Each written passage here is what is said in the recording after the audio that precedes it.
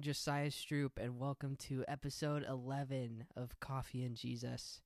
Today I have another black coffee, just straight up, with a couple scoops of sugar here and there because of my fond of coffee from Africa, just straight up black coffee and sugar.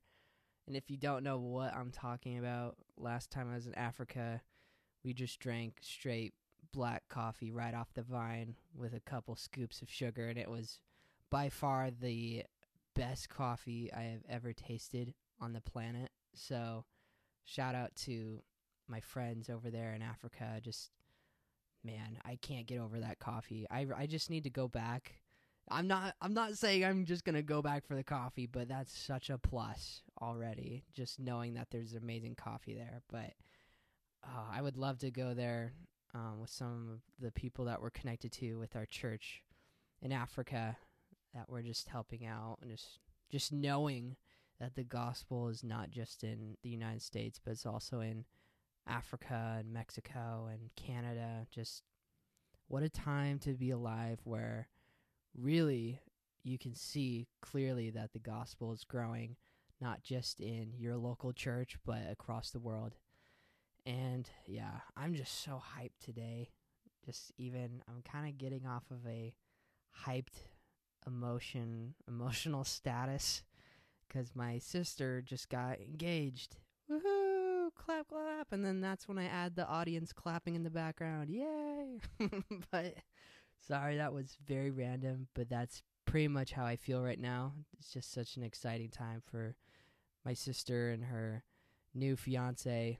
And yeah, I'm really looking forward to that wedding, and just a very proud brother to see this actually, like, just from start to finish, what a great relationship it has been, just to see and just see them grow and in life and in college, and now I'm going to get married. So it's like, this is great. I'm very proud of my sister, very happy for the both of them. But yeah, also thinking about this next week, me and my sister are both graduating on Saturday from college, so it's been a busy week for me, and I've really just had a couple of moments in the week where I was able to spend time with God on a personal level, and I would still feel God a lot, just like helping me with my schoolwork, my senior projects, and just being there for me in those moments of presentations. But I just been so busy, and I'm just like understanding what it's like, even somewhat relating. I know it's very different for someone that has like a full-time job, just working 9 to 5, and then finding that time after dinner or before your work, or if you're listening right now, you're driving to work. I totally feel for you. Like, that's tough to find some time for God. Even like sometimes it's the emotions and the feelings, the frustrations of work kind of get ahead of us, and we forget about spending time with God. But just an encouragement that God is still with you. It's not like you have to be in your Bible to be connecting with God, that God is with you no matter where you're at, whether you're in your car right now, whether you're at work listening to this podcast, or you're at school studying, or you're at the dinner table.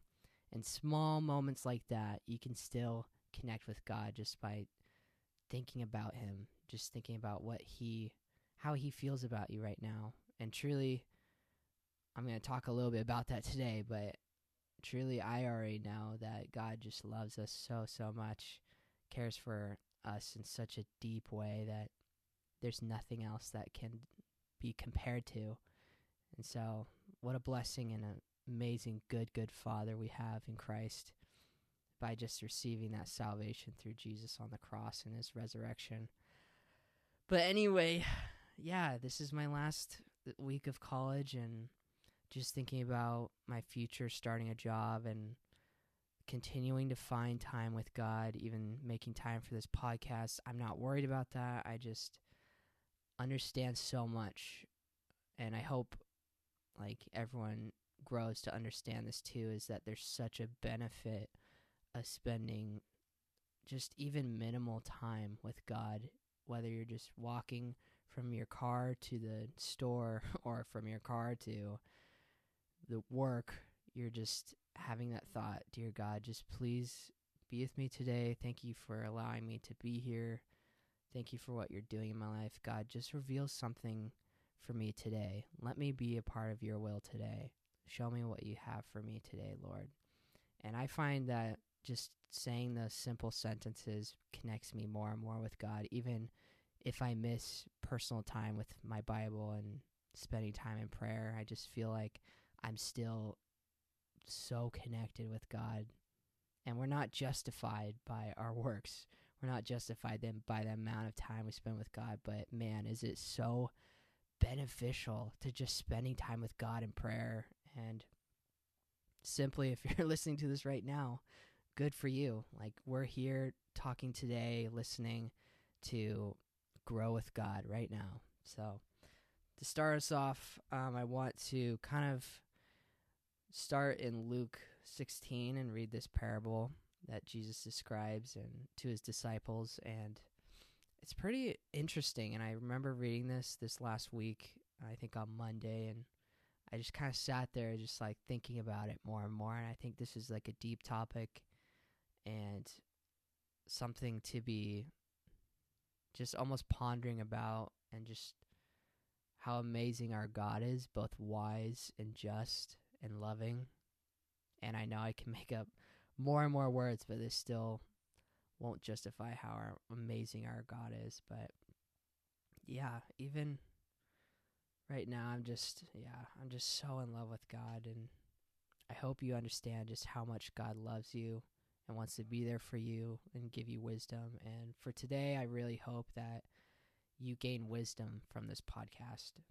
So yeah, let's do this. Let's start off in Luke 16 verse 1. And so I'm just going to read to probably through 1 through 16, but there's some really good parables in here and really good wisdom that I really want to just dive into. So starting off, verse 1 in chapter 16 of Luke. It's titled The Parable of the Dishonest Manager. So it says in the ESV version, he also said to the disciples, there was a rich man who had a manager, and charges were brought to him that this man was wasting his possessions. And he called him and said to him, what is this that I hear about you? Turn in the account of your manager, for you can no longer be manager. And the manager said to himself, what shall I do, since my master is taking the management away from me? I am not strong enough to dig, and I am ashamed to beg. It's like, wow, during this time, it feels like if you lose your job, it's like you're automatically out on the streets. So this is already kind of like intense. Anyway, picking this up, it says, I am not strong enough. Oh, I read that. I am not strong enough to dig, and I am ashamed to beg. I have decided what to do so that when I am removed from management, people may receive me into their houses. So summoning his master's debtors one by one, he said to the first, how much do you owe my master? He said, 100 measures of oil. He said to him, take your bill and sit down quickly and write 50. So that's a little interesting. If you pick that up, he asked for 100, but the guy was in debt for 100, but he only asked for 50. So we're like, why did he do that? Let's continue. Verse 7. So then it says, then he said to another, and how much do you owe? He said, 100 measures of wheat. He said to him, take your bill and write 80. So yet again, he's asking them to give less than what they owe. So that's interesting. So verse 8, the master commended the dishonest manager for his shrewdness. For the sons of this world are more shrewd in dealing with their own generation than the sons of light. Okay, so let's remember that verse for a second. Let me read that again. For the sons of this world are more shrewd in dealing with their own generation than the sons of light. Verse 9, and I tell you, make friends for yourselves by means of unrighteous wealth, so that when it fails, they may receive you into the eternal dwellings. One who is faithful in a very little is also faithful in much, and one who is dishonest in a very little is also dishonest in much. If then you have not been faithful in the unrighteous wealth, who will entrust to you the true riches? And if you have not been faithful in that, which is another's who will give you that which is your own? No servant can serve two masters, for either he will hate the one and love the other, or he will be devoted to the one and despise the other. You cannot serve God and money. Ooh, so that's a little interesting, and I'll pause there. I'm going to read the next couple of verses, but really this parable is talking about, for me, what I grabbed is between the manager and these debtors and his love for money, almost being dishonest. And I'm wondering the whole time, like, why is this guy only asking for like 80? Like, when he's like, when he knows that these people owe the master 100 of wheat, 100 oil, but he keeps asking them for a little bit less, like 80 or 70. But let's go back to verse 8. So it says, the master commended the dishonest manager for his shrewdness, for the sons of this world are more shrewd in dealing with their own generation than the sons of light. And really, it's like, okay, we have to understand, what does that mean? The sons of this world and the sons of light. And if you go back in Genesis, it talks about light. In the beginning, there was light. And Jesus, truly in my understanding, even in, I believe, Mark, it really defines Jesus as the light of the world. So Jesus being the light, and we as sons of the light, sons and daughters being saved, following Jesus, we are now the sons of light. And we are called to love, be generous, and be giving, have mercy on people, but also being just. And really, in this passage, you're seeing this guy that's asking these debtors to only pay for less than what they owe because of his like love for money. Almost like he doesn't want there to be justness for the master. He doesn't want the master to get paid in full, because the master put him on the streets, really. So it's like, man, you see already like the shrewdness of this man, this used to be manager, now just trying to fire back at the master. And let's read this last verse again.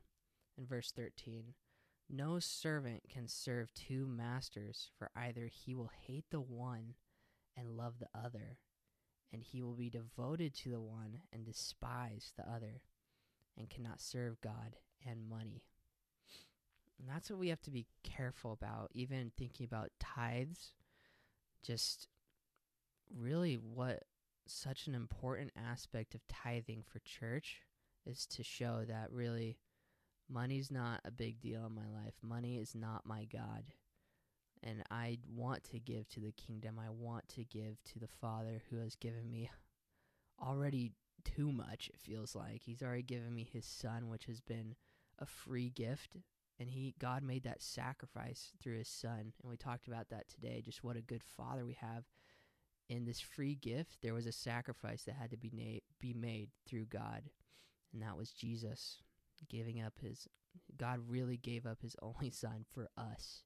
And through that, he was dead on the cross and then resurrected. And now we have this free gift of salvation. But we're called to live this new life in Christ. We're no longer in sin, no longer dead, but now alive in Christ, called to live righteously. And really, this manager, shows like how far gone he is, just almost dedicating his life to money. And really, what's scary is like it's easy to make money your God when you think money is what controls the world. Money is what makes profit, what builds houses, what builds families, makes them together, what helps bring happiness. It's all dependent on money. Well, truly, as Christians, we don't believe that. We believe that God truly is our joy, our peace, our salvation, our eternal life, both on earth and in heaven. We just have life, true life in Christ. And yeah, that's such an important aspect to understand, and such an important understanding of tithing for the church, just really dedicating, God, here's my life. I still dedicate my money to you as well. Money is not my God. You are my God, Lord. And even just thinking about the verses in the Bible that talk about giving and how God is just going to repay you. And I've seen so many people and heard so many testimonies about how they gave little but received so much because they trusted in God. Even in the midst of like feeling like God's telling you to give a certain amount to the church or to someone. And if you feel like God's telling you to do that, I really just encourage you just to not be scared, just to be confident in who our God is and just watch him bless you in ways that you will not expect, not just to pay you back, but in more ways that just are undescribable, just how amazing our God is. And that's who our God is, just such a loving God.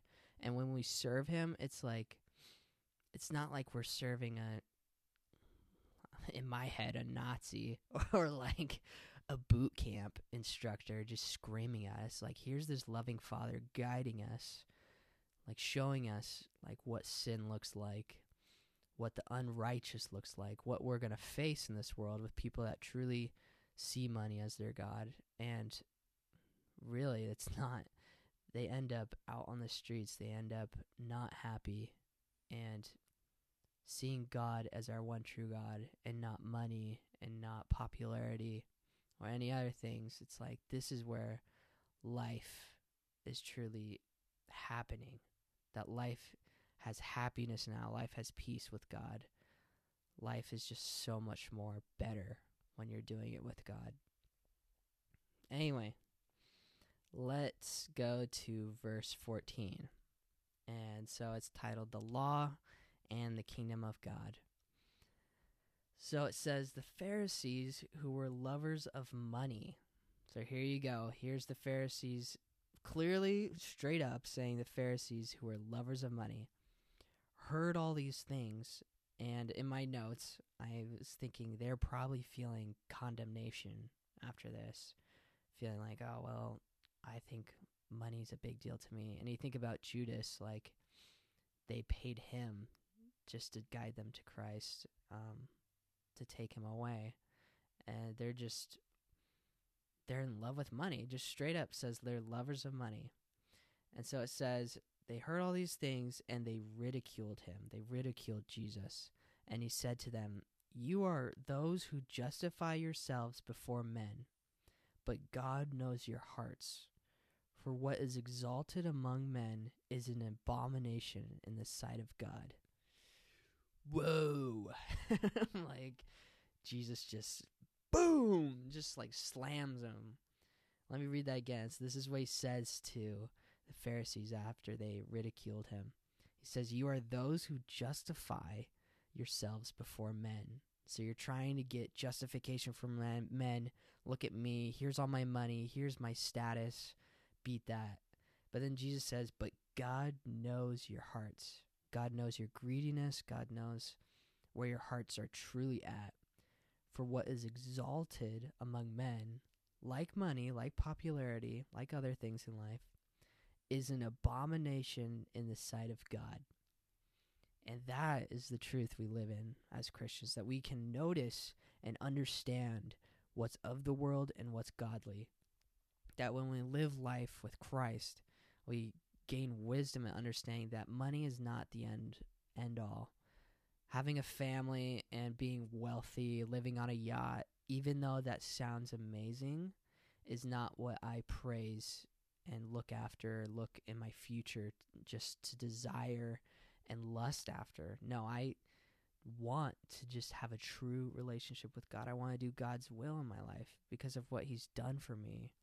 And God sees that. And I think that's such an amazing aspect to understand in that one verse where it says, but God knows your heart, is that he knows all of those sinners' hearts, but he also knows us. He also knows the righteous, us Christians that who say that we are followers of Christ, that he knows our hearts. He knows that we want to be with him. We seek wisdom, and truly he wants to give that. But he also sees the hearts of man that are so unjust, and man, how intense that would be just to see all these people who are not following Christ, but to see those who love him, who love Jesus, and how much he wants to bless us and just walk with us in joy and comfort, loving us as children, just saying, look at my beloved, just following me. Here, I'll bless you with wisdom. Here, I'll bless you with wealth. Here, I'll bless you with more than what you think is good.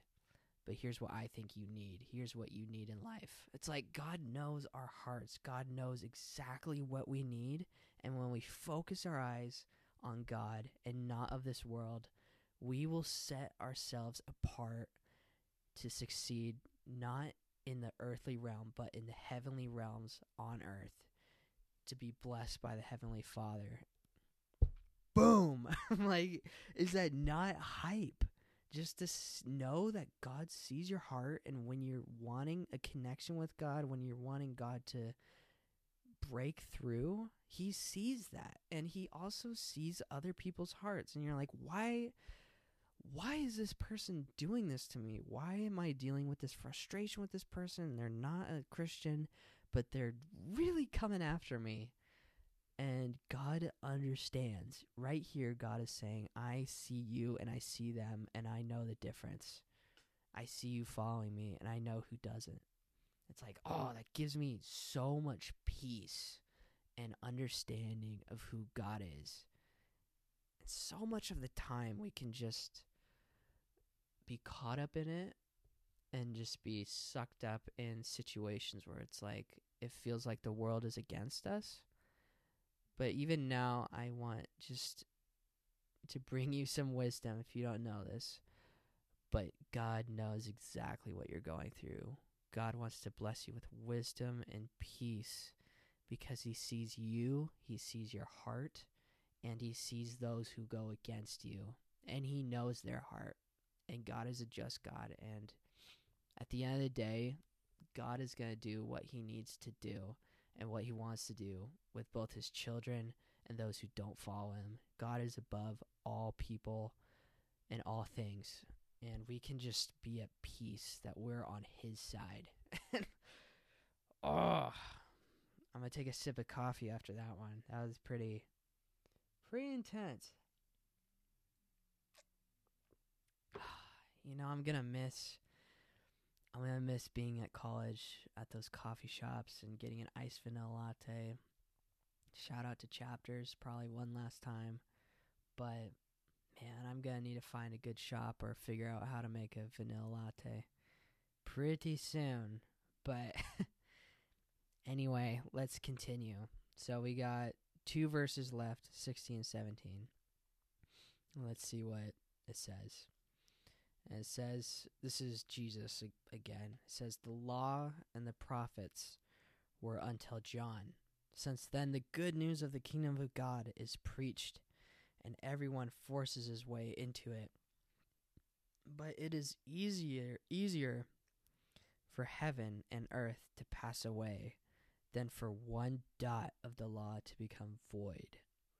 Ooh, like, that's kind of like, I remember reading this for the first time, and I was like, whoa, like, what do you mean? Like, that's kind of like a big sentence.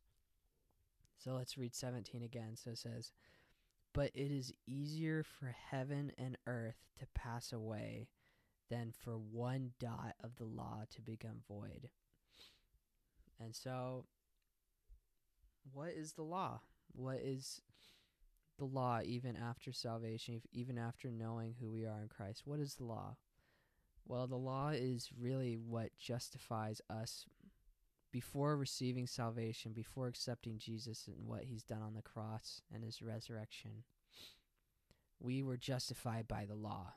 The law is saying you need to do this, you need to do this, you need to do this. The Old Testament, remember all those sacrifices. If you don't know the Old Testament, people had to do sacrifices to become pure after all this time sinning and making mistakes. And it talks about in the Bible just like the law saying, like, even if we like thought of something wrong or impure, it's like boom, you're condemned to hell. You're screwed until you make a sacrifice, and it has to be a pure lamb. It has to be like all this like massive procedure and setup, and then you hopefully light it on fire and it all works out and you're good, and then you think of something else and bam, it's flawed. And it's like, that would suck to live in that time, because like there's no way I feel like I would make it to heaven if I'd have to make a sacrifice like the minute before I died. Even then it would be hard. But luckily, because of Jesus, he steps in front of the law. When we receive him, the law is still just. It's still there. It still shows that we are sinners. But because we have received Christ, now when God sees us, and we are not justified by the law, and the law doesn't see our past sins, it just sees Jesus. God just sees the pureness of Jesus within us. That is why Jesus has died for us, so that we are no longer voice crack. We are no longer justified by law, but we're now justified by grace. And so that's what law is, okay? So law is still there, but it says, but it is easier for heaven and earth to pass away than for one dot of the law to become void. The law is just. The law is still the law. Like, it's not like, okay, we're now in Christ, but the law now just doesn't exist. No, it's not true. The law is still not void. It's still there. It's still for our understanding of who we were without Christ and how we should be living now. And through Christ, we can live by the law. We can live in righteousness. We can say no to sexual impurity. We can say no to drunkenness. We can say no to all these sinful ways, because now we're in Christ. It's so much easier now that we're in Christ than before, when we were so deep in our sin, so far from Christ, and we were just being judged by the law. You just feel that condemnation before Christ, before receiving Jesus. And I even relate to that so much, where there were times where I just felt so far from God and so just condemning to myself, and I didn't understand grace yet. I still didn't fully grasp what it meant to be justified by grace, and I just felt the justification by law, and I felt like I was getting attacked, and missing a Sunday service felt like I was getting farther away from Christ. And here it's saying that no, like, even through salvation, the law still exists. The law is there to show that we were once sinners, and really showing and defining what sin is.